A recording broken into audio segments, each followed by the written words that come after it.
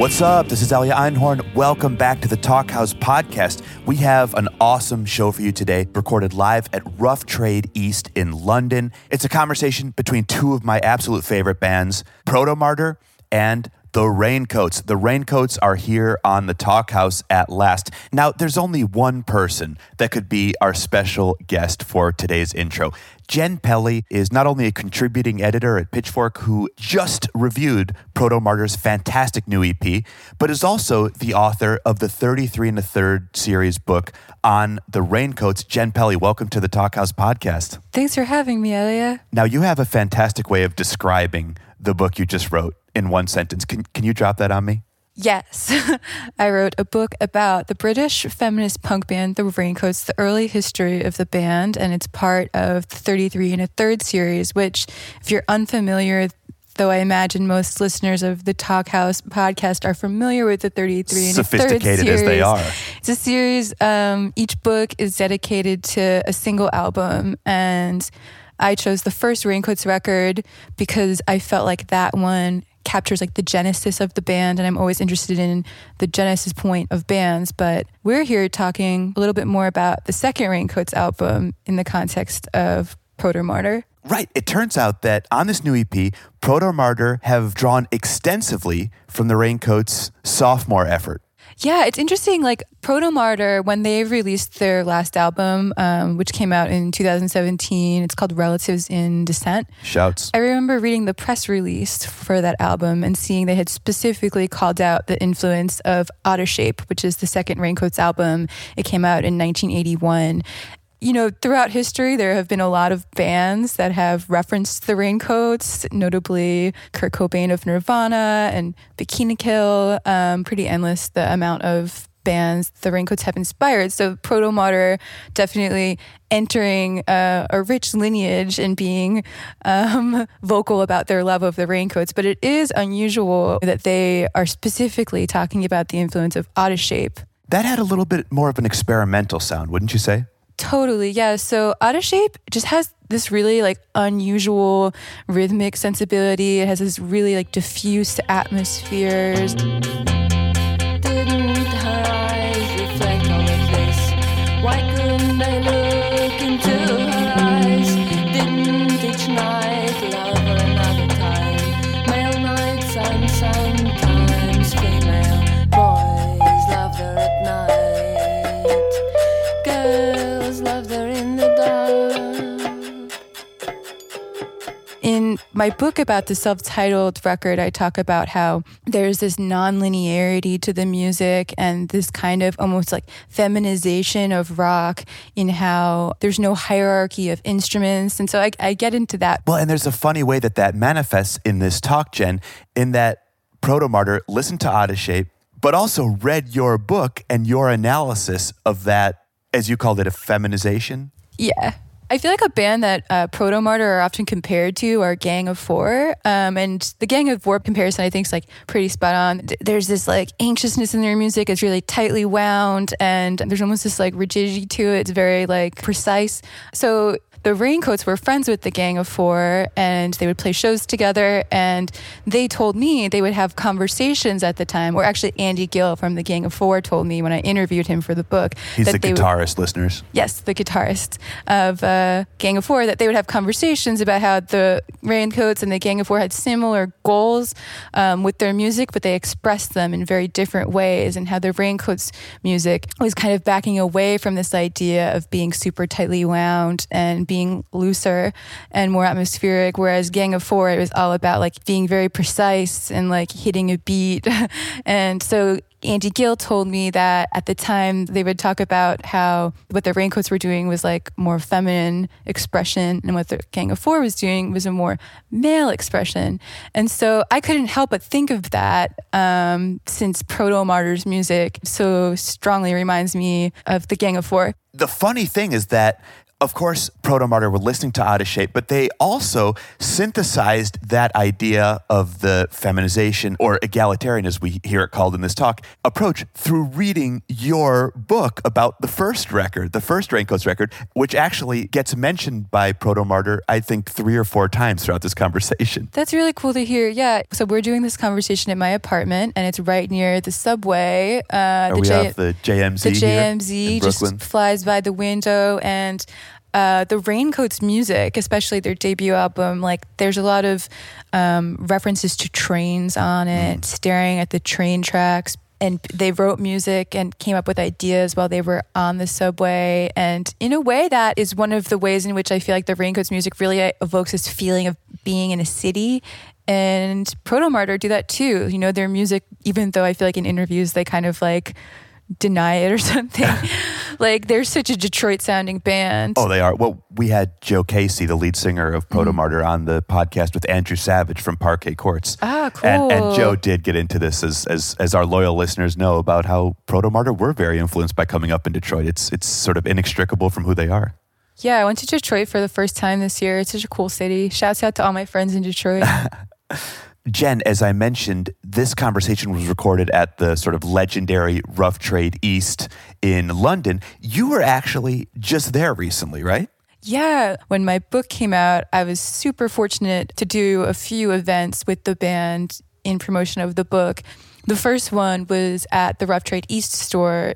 That was really special because it was the first time that the 1979 iteration of the band had all been together since they recorded the album. And so that lineup of the band was Anna De Silva, the singer and guitarist, Gina Birch, the bass player and singer, the violin player, Vicky Aspinall, and drummer Palm Olive, who was also the founder of the Slits. And for that conversation, Shirley O'Loughlin also was present, who is the collaborator and manager of the Raincoats since the very beginning of the band. For this conversation, Anna De Silva and Gina Birch returned to the stage there. Jen, is it safe to say that they've been sort of the core of the Raincoats over the decades? Yeah, Anna and Gina started the band together when they were at art school, Hornsey College of Art, and they've been like the 2 consistent members since the very beginning. Now, unlike typical Talkhouse podcasts where we have 2 to 3 people in conversation, we actually have, joining Gina and Anna, all of Protomartyr. All of the guys were so excited to talk to them that they said, can we just bring the whole band? I said, of course, of course. So listeners, you'll hear Joe Casey, who's the singer, Greg Ahey, guitarist, Scott Davidson, who's the bassist, and Alex Leonard, who takes care of the drums. This is a 6-way conversation. And they take in a lot. We hear a lot about both bands' cool collaborations. Starting with Protomartyr, they have Kelly Deal of The Breeders co-writing and performing on 2 of the tracks on their new Constellation EP. So deal in, deal in, deal in, deal in, deal in.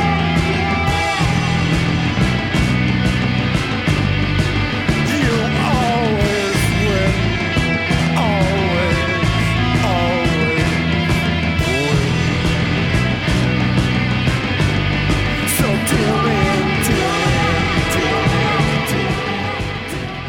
Whereas the Raincoats get into working more recently with Angel Olsen, and also, as you mentioned earlier, Jen, how Kurt Cobain's fandom sort of forever changed their career. We also get to hear a lot about the legendary rough trade scene in London in the 70s and 80s, about interband fights, the emotional perils of sound checking, and the pros and cons of growing up Catholic, as both bands did.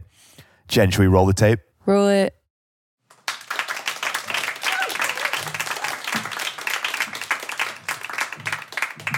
Hello. Hello, Hi. everyone. Hi. I'm Gina from the Raincoats. What's your name? Hi, Gina. I'm Alex from Protomartyr. I'm Joe from Protomartyr. Greg from Protomartyr. Anna from She thinks she's joined the band. I'm Anna from the Raincoats. And I'm Scott from Protomartyr. So I'm just going to speak and ask a question because You played in Birmingham last night, didn't you? And I was in Liverpool, and I really liked the accents in Liverpool. And I wondered what you thought of Birmingham and the audience, and if you noticed any strange accents. The audience was great. I can't notice different accents. All English accents kind of sound the same to me. I can tell Cockney, but they don't have those in Birmingham. So I don't know. Could you guys notice any accents? Did I talk to any people there? No, you stayed in the dressing room the whole time. Thing is, you might have been speaking to somebody who wasn't from Birmingham, so you wouldn't know. Yeah. How can you even tell? Yeah. Exactly. How was the gig anyway? It was great. What was the venue called? Mama Roo's. Oh, Mama Roo's. Yeah. It was awesome. All of our English shows have been surprisingly very good for this tour, at least. And then tonight we're going to be playing Scala with Anna, so we're very excited about that. And we get to go home after this, so we're also excited about that. Yeah. So we're having this conversation because we have something in common, and we're just going to work out what that is. What do you think it is? Well, I mean, I think this happened because we were lucky enough to meet both of you. Was it November of last year? When Anna, you came with Shirley to a rough trading store, and then Gina, you came to our show at was it Tough Knoll Dome? Yeah. Because I think even on the little write up on the record at Rough Trade, it mentions the influence that your band had on us recording our most recent album, because it was probably the biggest influence for me personally. So it was a big honor when you both came to those shows and we got the chance to talk briefly.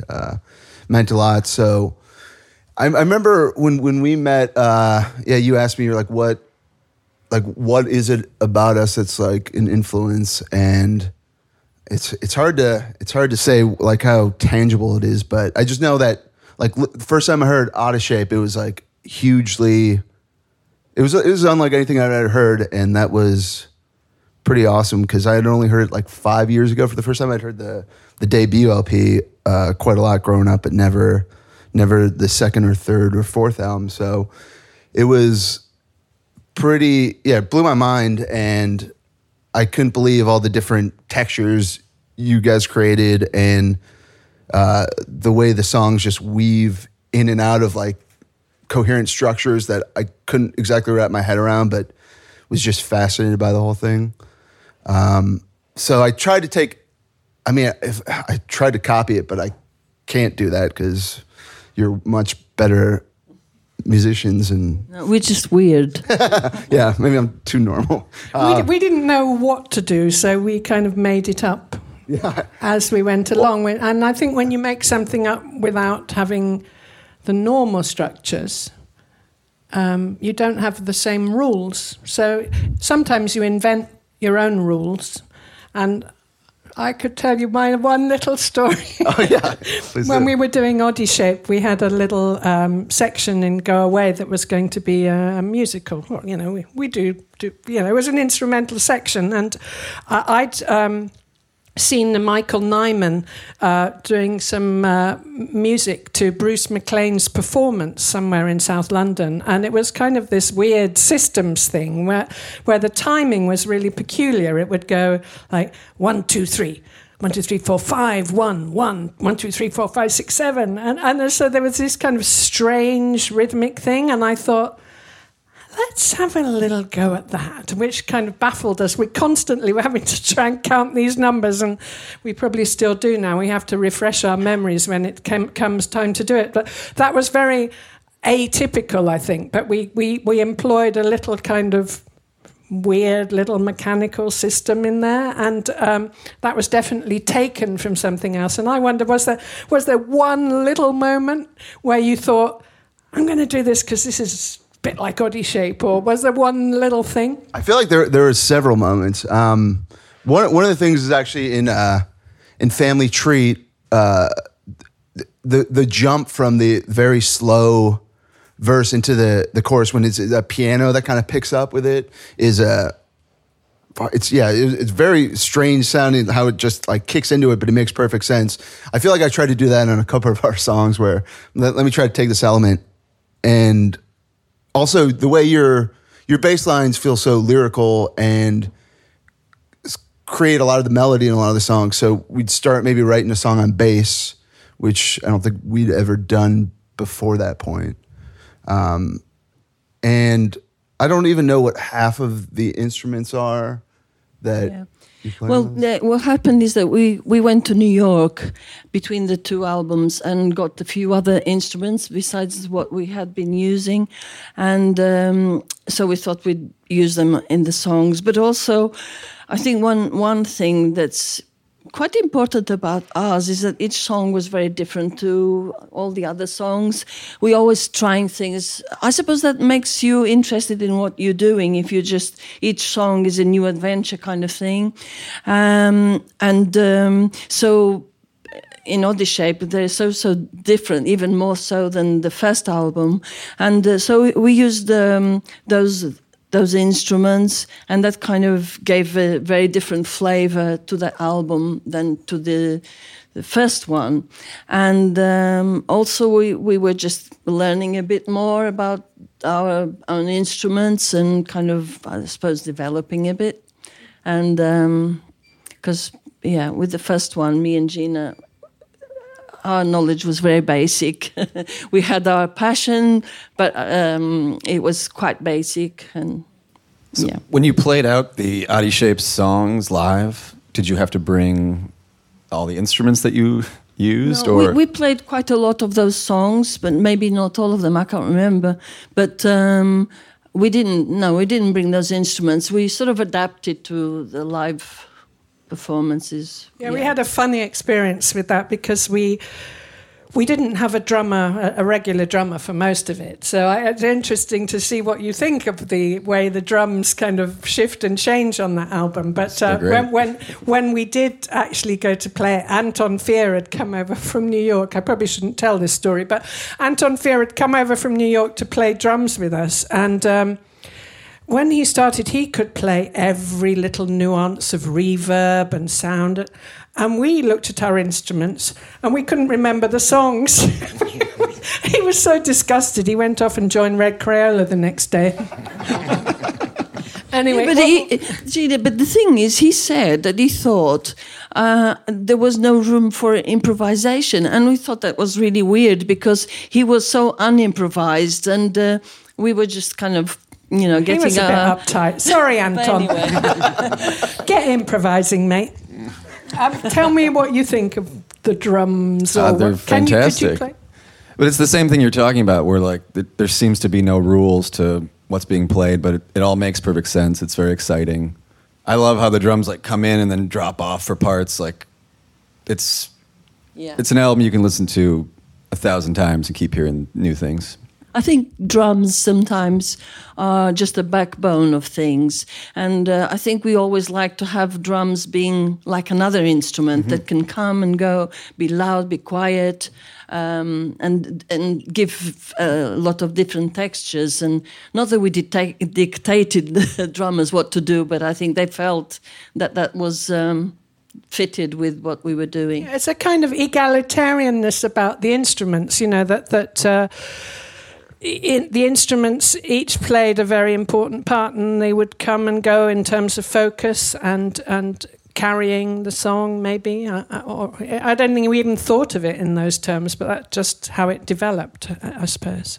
Yeah, I know in the 33 and a third book about your first LP by Jen Pelly, which is a fantastic read, there's a lot of talk about how democratic the band is and how there's never like a clear front person. There's never something that stands above everything else. Everything's pretty equal. And I think that goes through to Oddie Shape too. And I even think the drums seem like a logical extension from the drums on the first album, which are like done with a drum kit, but the way they shift and change work similarly to how they do on Oddie Shape as well.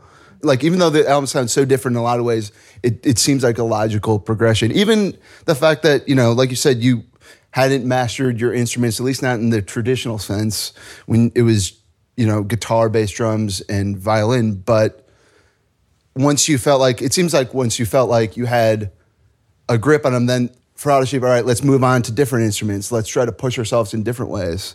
I remember reading a quote in the book, I think it was you, Gina, saying something about how you always try to go a little past your ability when writing. And I think we relate to that too, because if anyone sees us play some of our new songs live, right after we wrote them, they sound like shit.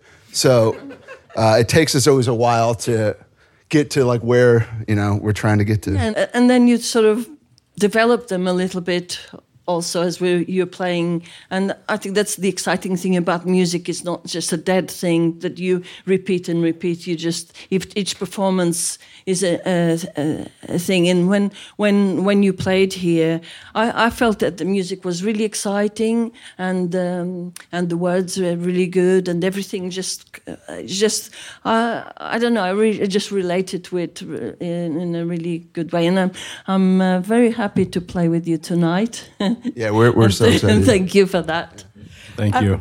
Yeah, we had this thing review saying the Raincoats say they rehearse, which is that thing of actually always pushing ourselves a little bit beyond what we can do, and especially with new songs. I mean, when we play songs we know well, we still occasionally make mistakes, but we try to keep that freshness about them anyway. But I wanted to ask you, Joe, a bit about the words, because I'm kind of really interested in the way that you approach the lyrics, and how that they are kind of trying to make a difference in the world somehow, and I really like them, and I wondered if you might have a few words to say about them, or what motivates you, or how do you go about it?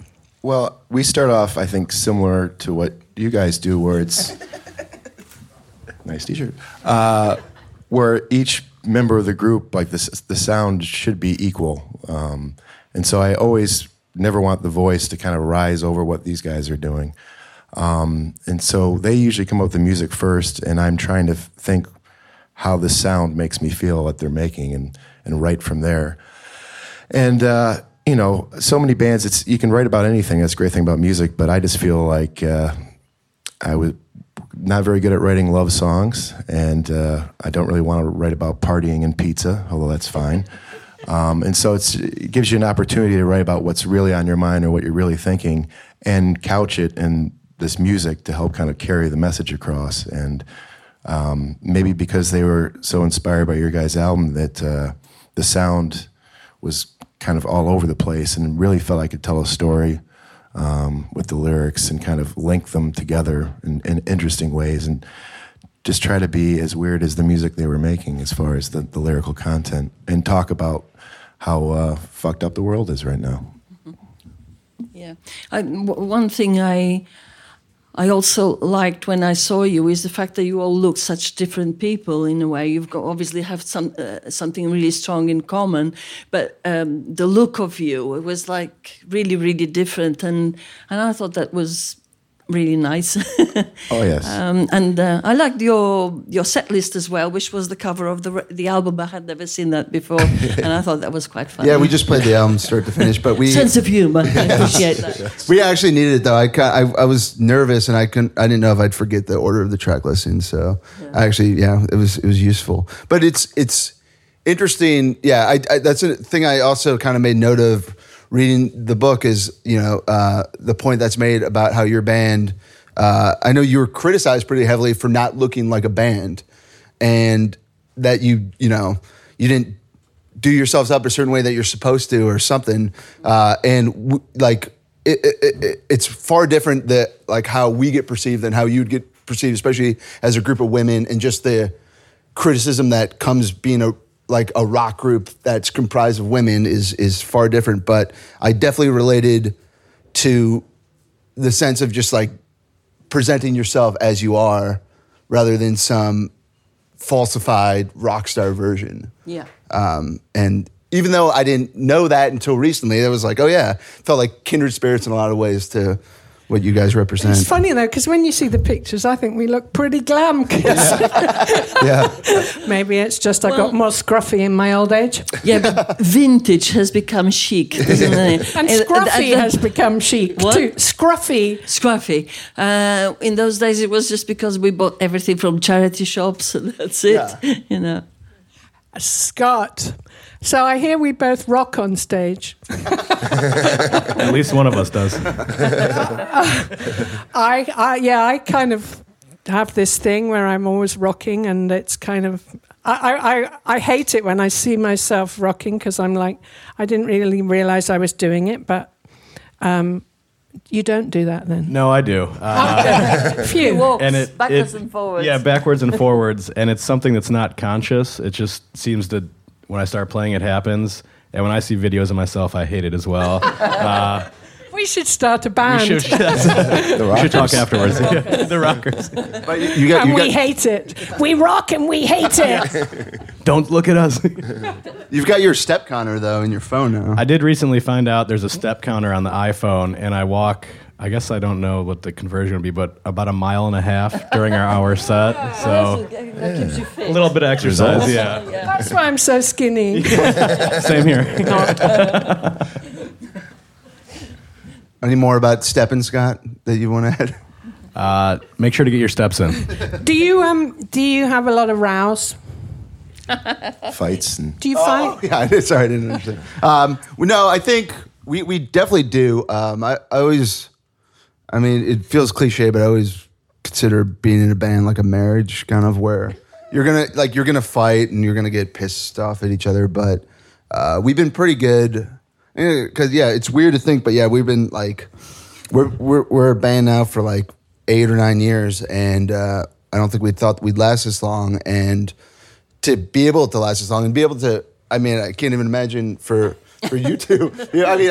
Just to be able to. Oh, we fight. Yeah, no, see, you fight, We but fight and we break up. yeah. And 10 years later, we forget that we broke up, and Yeah, I read a quote where you said you broke up after every gig. yeah. That was a slight exaggeration. Well, The thing is, after every gig, after every record. Yeah. Okay, that's No, all right. We probably no, done no. some. I Not had a bad. friend who trained as a like a therapist, and she was trying to get work doing kind of band thingamybobs, and I think it's a really good idea because I think bands do need that thingamabob because you can have some stuff that you don't say, and then you bursts out in really bad ways when you're doing a sound check. that's what happens to us the most is sound check. Yeah, Yeah, Turn that down. That's too loud. Joe, you're too loud. Turn that Oh down. my god. that is where it boils over, isn't it? Like the sound check is like when I don't know why that is, but yeah. Tense, Yeah, it is nervous tense, headache. yeah. I hate sound checks.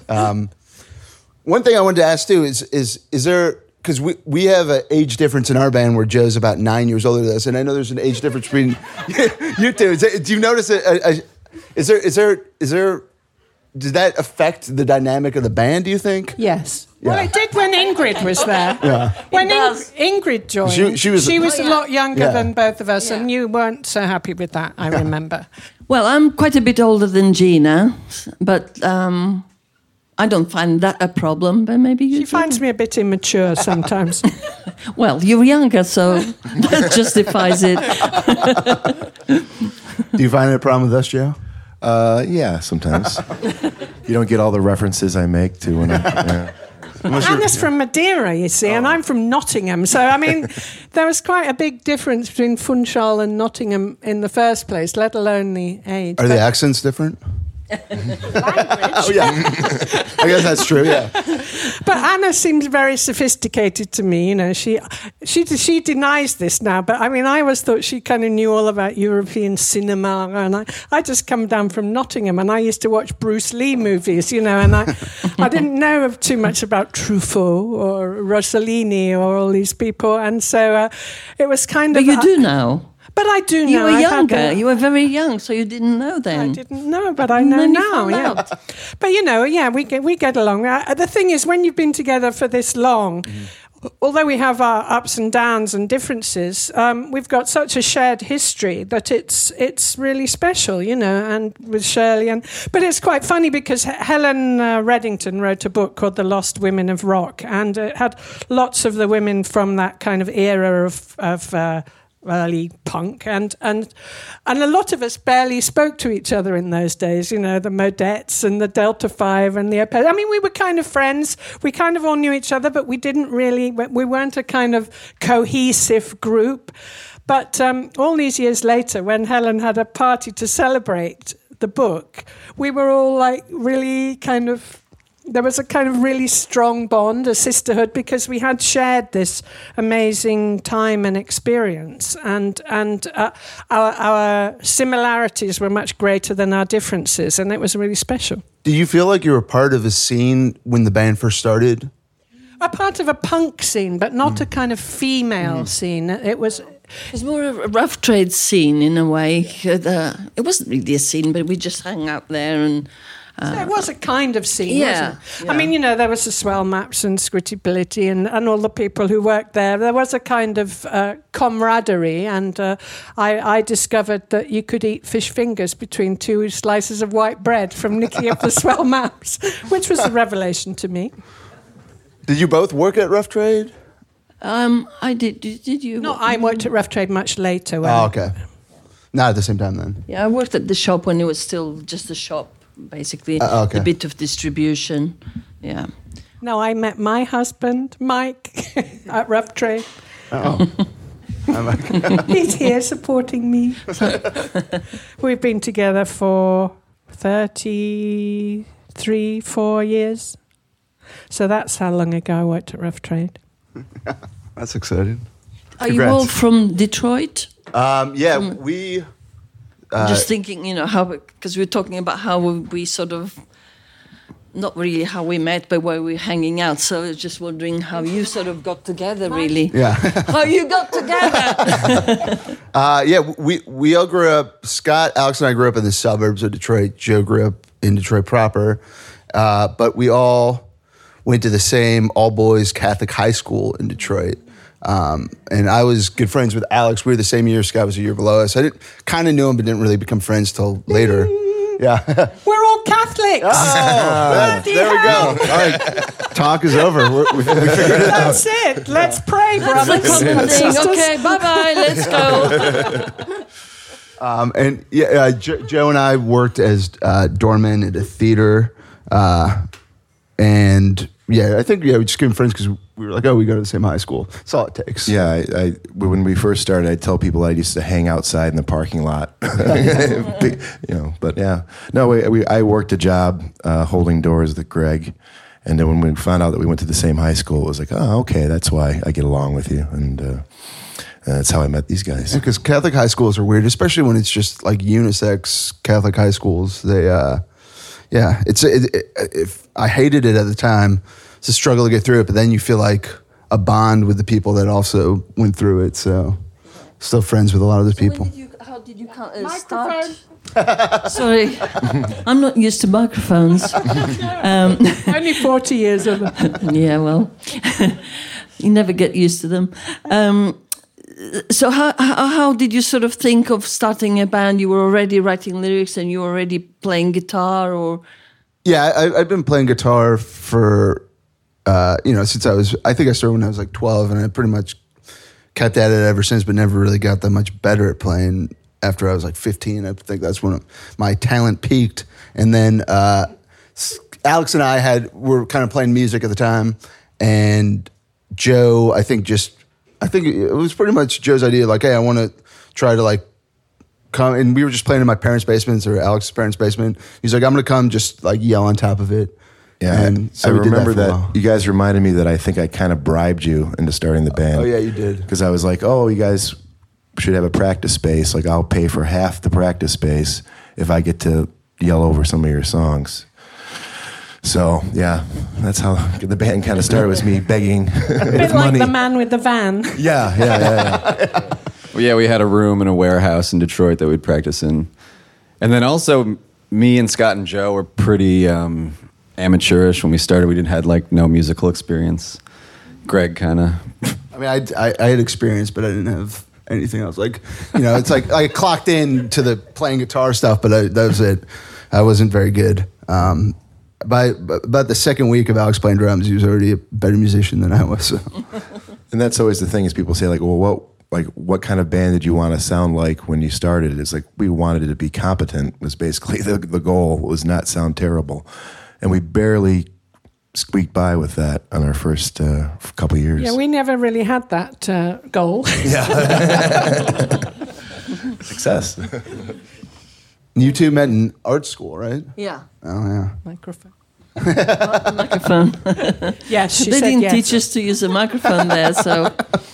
Yeah, we were at Alexandra Palace, which is in North London. It's a funny thing. It was just the fine art department up in this raised ground floor of this old kind of abandoned palace, which has been refurbished now. And there was a bar below, which was called the Panorama Bar, where you could see all over London. And we used to all go and get drunk in there after college. And then the next morning, you'd stumble in with a hangover, and all you could smell was the old beer and a bit of bleach as they washed the stairs. It was a funny experience. It was in that place that we decided to start a band. It I was. remember. And we played there. Oh, no, Well, not in the not bar, in the no. bar, no. We did play in their studio. Yeah. And in the studio was the only gig I ever promoted, which was the Slits played. And they didn't turn up, And in those days, it was like, you charge 20 pence or something to get into a gig, and they didn't turn up. And I remember I cut my hair off.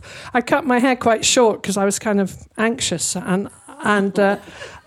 But eventually they turned up, and they had the PA, and they played, and it was all great. So, but as I was saying earlier, I come from a family where everything's early, and so I've really tried in rock and roll to learn how to be patient. It's not working very well. That was very boring. Sorry. No. Another thing I was just thinking about that I think I read in the book that I also related to was the idea of balancing the music with the lyrics.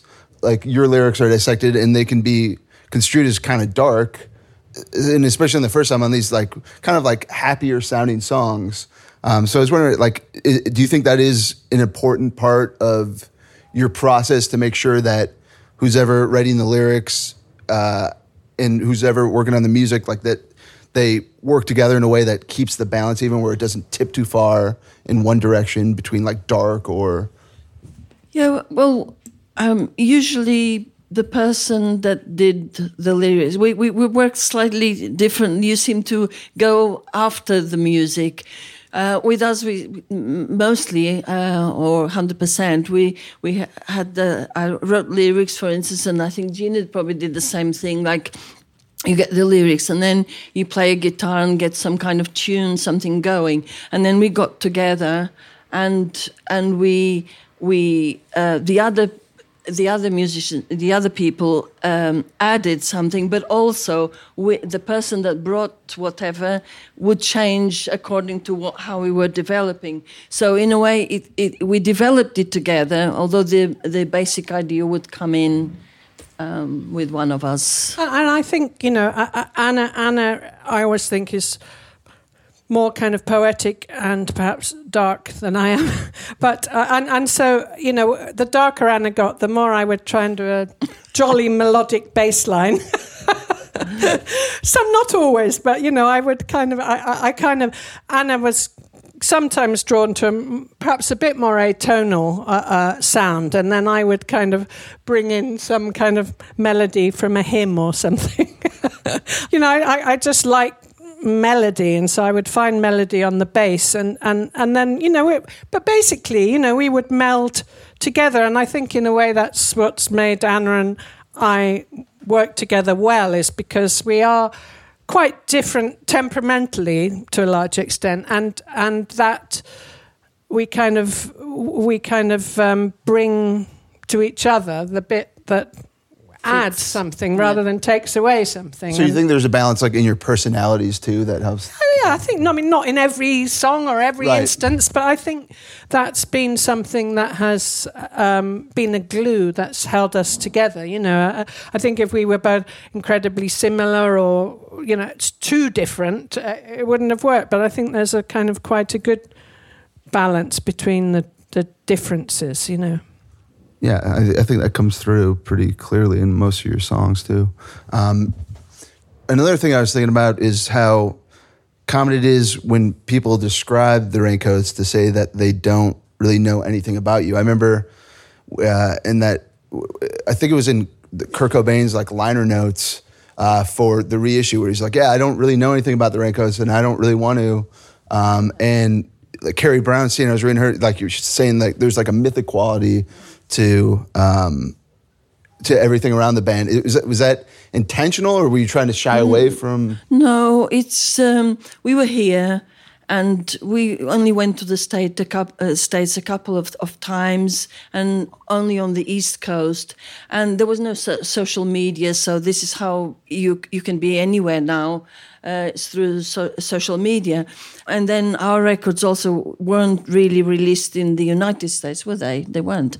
They weren't released in the United States, so we were this kind of English band. Well, we are an English band, although I'm not English, but so there was this band from there, and then our records also, they weren't even in print here for a long time. So I thought we were kind of forgotten, that we'd be between, the Ramones and Rainbow, or, whatever the R would be before us. And then we found out that people, especially in the United States, we have a lot of people that like the music that we've done, musicians and otherwise. And all this stuff was happening, people giving each other cassettes with one song that they managed to get somewhere or other, or, they'd find a record in a rare place or whatever. But this was happening, and we didn't know. And then suddenly, when the whole Kurt Cobain thing happened, we realized how many people were being inspired by what we were doing. And so that's kind of changed things a lot. We weren't playing anymore or anything. We re-released the records on Rough Trade, licensed them to DGC, and then obviously the stuff was available and out there. Then I remember that we joined MySpace. And there was all these people just writing and so I couldn't have gone through college or school without your music, and we were just really shocked about it, but happy at the same time that it kind of started having that kind of impact. I mean, I think it is funny because when we were playing, when we first started and we did those early tours, and we didn't play all that many shows. I think on our first tour we did 28 dates, and that was the biggest tour we've ever done. Yeah. And so we didn't play that much, and we weren't interviewed that much. We were in the press a bit, and we always got nice reviews for our albums, but we weren't kind of media babes. We were kind of like... Yeah, but we're mostly here anyway. We did have press here, like NME, Melody Make, all those, and Sounds and stuff. But it's just probably in America you didn't even get many of those papers, or in lots of places. Yeah. So... I don't know. We may have been a little bit ahead of our time. Yeah, and then how long after Moving came out did you officially break up, or did you just kind of before Moving? Okay, before Moving. Okay, and then for that period then between Moving and when you got back together, did you still talk, or was it like? Especially Gina lived. Sorry.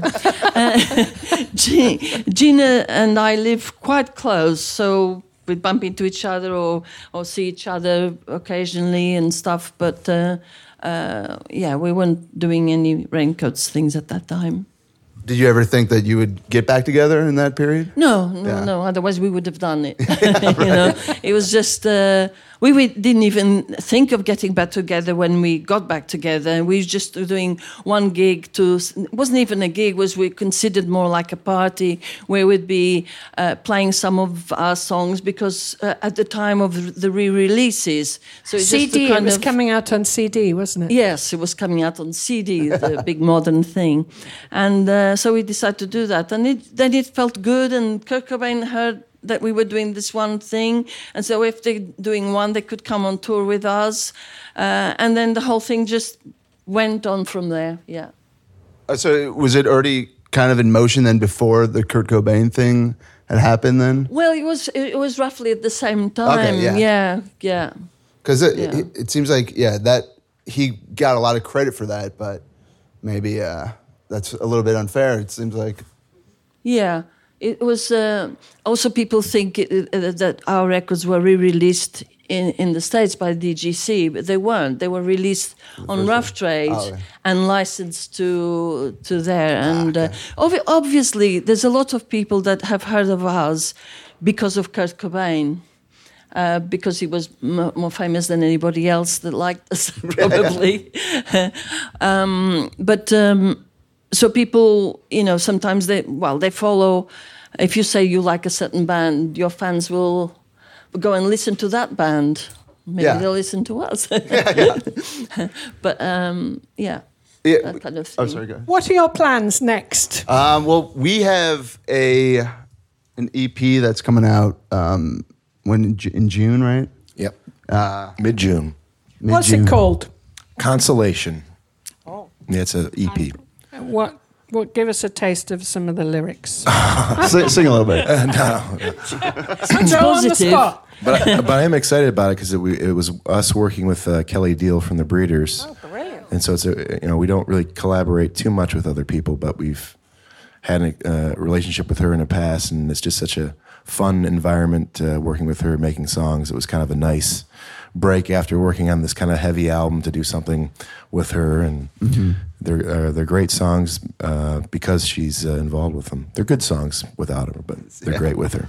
And you did a bit of a collaboration with the pop group, That's right. Remember? Yeah. How was that? It was weird. It worked. Luckily, I didn't have to do much. I mostly sat on the stage and drank beers, but these guys were amazing. Working 2 drummers going at once, and it was a great thing to be a part of. And you worked with Angel Olsen too.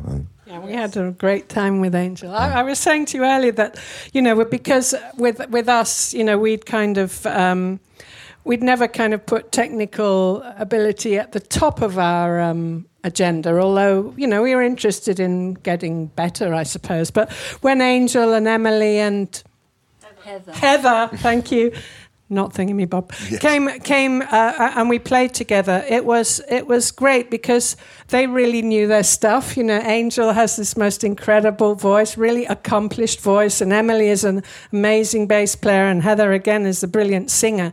So it was amazing to be in the room with these people who really were very, very accomplished. I mean, we were reasonably accomplished because we had been doing it for so long, but they were still young and they were so great. And it was lovely because there were all of us women playing together, and we had Vice Cooler on drums. But it was just lovely that the 6 of us in the room together working on stuff. And they played some of our songs and we played some of theirs, but the only thing we did new was we did a version of Because the Night by Patti Smith, and Angel knew that we loved Patti Smith, but it wasn't necessarily our favourite Patti Smith song, Because the Night, so and we weren't so keen to go Because the Night, so we decided that we would go the other way and we would really whisper Because the Night. And so we kind of took it like and opposed it and sang it in quite a kind of spooky way, and did this really nice weaving violin part, and it was just really special, I think. And I wish we could have got to record that together, because I think it was quite stunning, if I say so myself.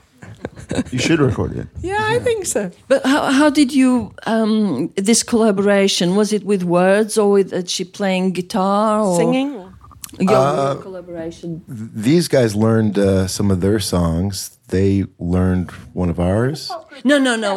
With Kelly. Yeah. Kelly. Sorry. Well, Greg, you could tell everybody how you met Kelly. Well, I mean, it's not. That's, okay. Well, no, we were at South by Southwest, and I think she might have been trapped in a bathroom. And That's happening. Many things happen that way. yeah, I mean, it's happened to me so many times. We were playing a showcase with her group R-Ring, which is it's a duo. Her and Mike Montgomery. Mike actually recorded the EP we have coming out. And we've worked, we've collaborated with both of them on a single from 2015, I think. So we played with them, and we really loved R-Ring, and they seemed to like us, and we just kind of kept in touch. And we knew that Mike had a studio, so once we did record some stuff, Kelly's like, "Can I come along?" We're like, "Yeah, obviously, we're not going to tell you to stay home." And then she was like, I think she floated the idea of maybe singing on something, and that's how the first collaboration came about. And we were so psyched. And somehow, I didn't know how it would work, but her voice with Joe's seems to mesh really well.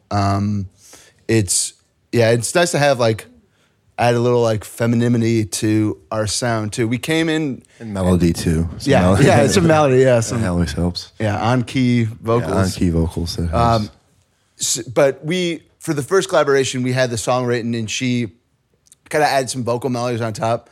For the new stuff, we released a song called "Wheel of Fortune," I think last week, and that song we had pretty much written, and didn't even know she was going to sing on it. But after we left the studio, she's like, "Hey, do you mind if I try?" I was like, "Yeah, of course." And she sent us she had some vocals on top, and it sounded incredible. So yeah, we were psyched. We have got another collaboration with her on that album, or on that EP that closes it out. That she was really involved with arranging. She brought in bass clarinet and maybe viola and a couple other instruments that she had her friends play, and she kind of orchestrated this whole thing. And really was heavily involved in the arrangement of that song, and it improved the song. It's a much better song because of her involvement and what she added to it. So, yeah. How are we doing for time, fellas? I think it's time for some audience questions. Oh, if anyone would like to ask a question. Natural break. I think I should have a talk show.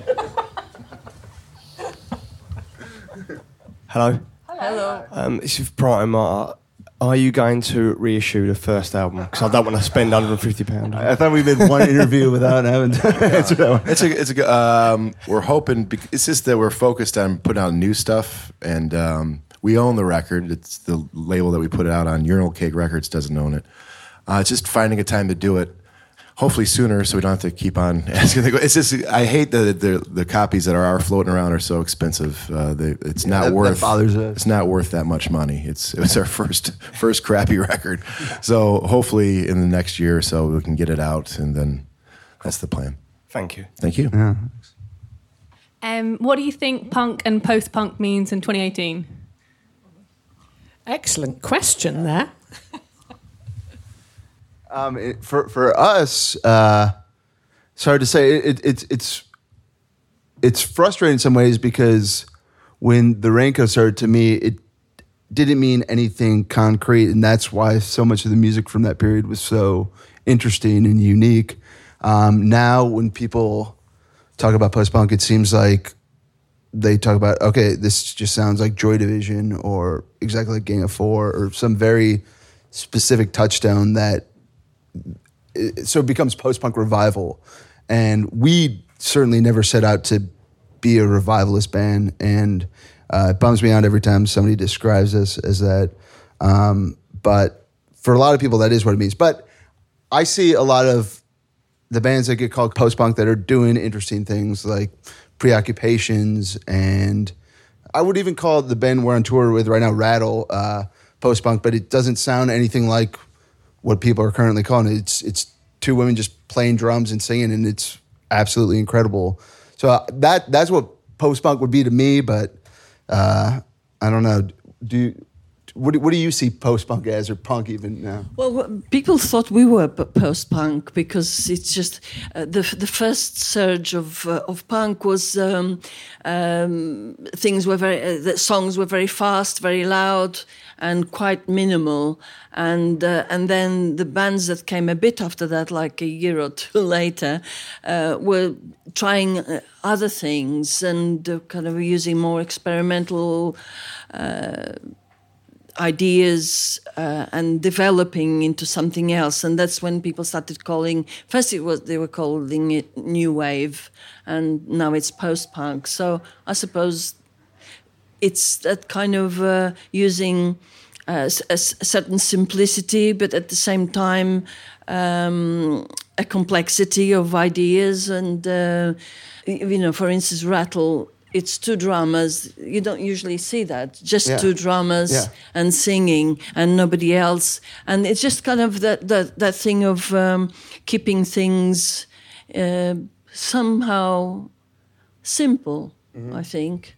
But it's difficult to explain because it's simple but complex at the same time. But it just doesn't sound like overdone. Do you ever get frustrated being labeled as post-punk? I don't care. Yeah. Really. I think it sounds better than new wave. Yeah. I always hated new wave. Lots of people hated punk, word punk, and post-punk has got a kind of certain... I always think of PIL, I suppose, Public Image, and I think, well, if we're in the box with them, that's fine by me. I don't know, Yeah, we sometimes we get tired of getting compared to bands from the past, but usually they're good bands. I mean, we're not getting compared to bad bands, so we'll take good comparisons. Vicky said once that, in a way, some of what we did was almost prog rock, Yeah. And so, it's like, I think post-punk was not ashamed of where it went in a way, I mean, there was a lot of reggae and sinuous bass lines and crazy scratchy guitar and crazy stuff going on, and also complicated stuff, like Anna said, complicated, simple. And so post-punk, it's almost an irrelevant label now, and I don't know, but journalists need a label, and so it's kind of convenient, but I think it's time they thought up a new one, don't you? Yeah, that's what they're paid for. Yeah, get going, journalists.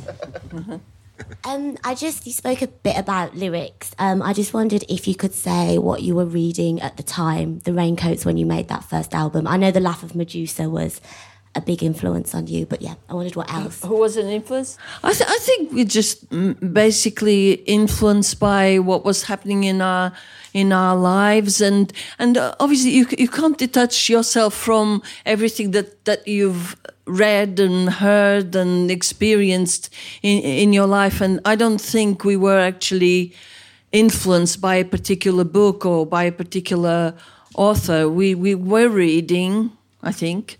But, I remember, I was reading a lot about art and reading a lot about Dada, and I wasn't reading novels. I was reading stuff about ways of thinking, I suppose, and that kind of interested me, and I was interested in the way people made work, and as I've been documented, I was interested in conceptual art, land art, performance art, but Dada and what was happening then seemed to kind of be a kind of cousin or relation of what was happening in punk, so that's what I remember reading. Are you inspired by anybody to write your lyrics? Sorry. Like you were saying, it's very similar where you just kind of take everything in. Like, I don't sit down and read a book and say, like, this is going to be good for lyrics or inspiring. You just kind of, something jumps off the page, or you can be watching a terrible TV show or something and a line jumps off from you. It can really come from anywhere. It's just being open to those influences. Yeah, I always liked when I heard about Solex, and she was in the toilet and she started writing down what she heard people saying, in the bathroom. And I just think, once I was sitting on a bus recently and there was a kind of weird conversation going on behind me and I started scribbling it down. Of course, I didn't do anything with it, but, it's just, I think lyrics can come from kind of funny places, and that's what's nice about them, that there's no... there's no formula for it. There's no formula, no. What about you? Have you got a book you're... I don't write lyrics, Well, you're off the hook. Hey, that's a good title for a song. Thanks. Let's write it right now. But I think we're out of time, but just like to say a massive thank you to Anna and Gina and Protomartyr. Have a round of applause, please.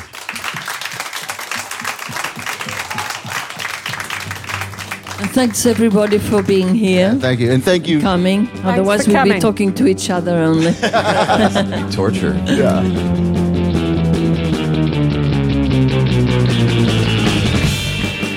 Thank you, Protomartyr, and thank you, the Raincoats. Protomartyr's fantastic new consolation EP featuring Kelly Deal of the Breeders is out right now. Make sure you check that out. Speaking of records that are coming out, Anna De Silva of the Raincoats also has a collaboration coming out this fall with the Japanese noise artist Few, which I'm personally very excited about. Cannot wait to hear this. And Gina Birch has been working on a film that I know is near completion called She Punks, so check that out too. And if you enjoyed today's episode, make sure you catch Protomartyr's Joe Casey in conversation with Parquet Court's Andrew Savage from our archives. Another thing you need to check out right now, our special guest Jen Pelly's 33 1/3 series book, The Raincoats, available wherever fine 33 1/3 are served. Jen, since the book dropped late last year, you have been on tour. You've been in London with the Raincoats. You reunited Bikini Kill at one of your events. Indirectly. Which was just fantastic. You do have a few more Raincoats events coming up, I think. One in Chicago this summer. Yeah, it's the Monday after Pitchfork Festival, which I believe is July 23rd, and I'll be in conversation with the very inspiring Jessica Hopper at a bookstore called Volumes. Very excited for that. And you'll also be heading to Australia soon. Exact date TBD. Yeah, I'm going to Melbourne to participate in a conference called Changes, and I'll be doing a reading while I'm there, TBA, but I'll post about it. I love it. And you also, I'm sorry to twist your arm, but you have a very cool project I want to make sure our listeners know about. You just contributed as a musician, not as a writer. As a musician, you just contributed to a very cool ACLU benefit comp. Well, I would say maybe as an experimenter. I'm not sure if I would call myself a musician of any sort. But yes, it's kind of a performance, noise, spoken word project called Abandon. And Abandon is a collaboration between me and my sister and our friend Stephen Lee Clark, who is a contributor to the Talk House as well. And an amazing musician who's played in Deaf Heaven and Field Agent. Yeah. Shouts out Stephen. Shouts. We have a track on an ACLU benefit compilation from Wharf Cat Records, one of my favorite labels. We've been kind of secretive about it, but it feels appropriate to mention on the Talk House, where those boundaries between being a journalist and being an artist feel a little more fluid. Listeners, make sure to keep an eye on talkhouse.com's new events tab so that you'll know when and where we're doing more cool stuff like the podcast you just listened to. And make sure you subscribe on iTunes or Stitcher to catch next week's episode, which was recorded live here in New York City at The Strand. It's Natalie Prass in conversation with Matthew E. White, and there just may be a live music component. Today's episode is produced in association with Rough Trade and was recorded by James Spinks and co-produced by Mark Yoshizumi. Jen, thanks again for taking some time out of your crazy writing and spoken word existence to join us here on the Talk House. Thank you. Appreciate it. Listeners, we'll catch you next Thursday. Till then.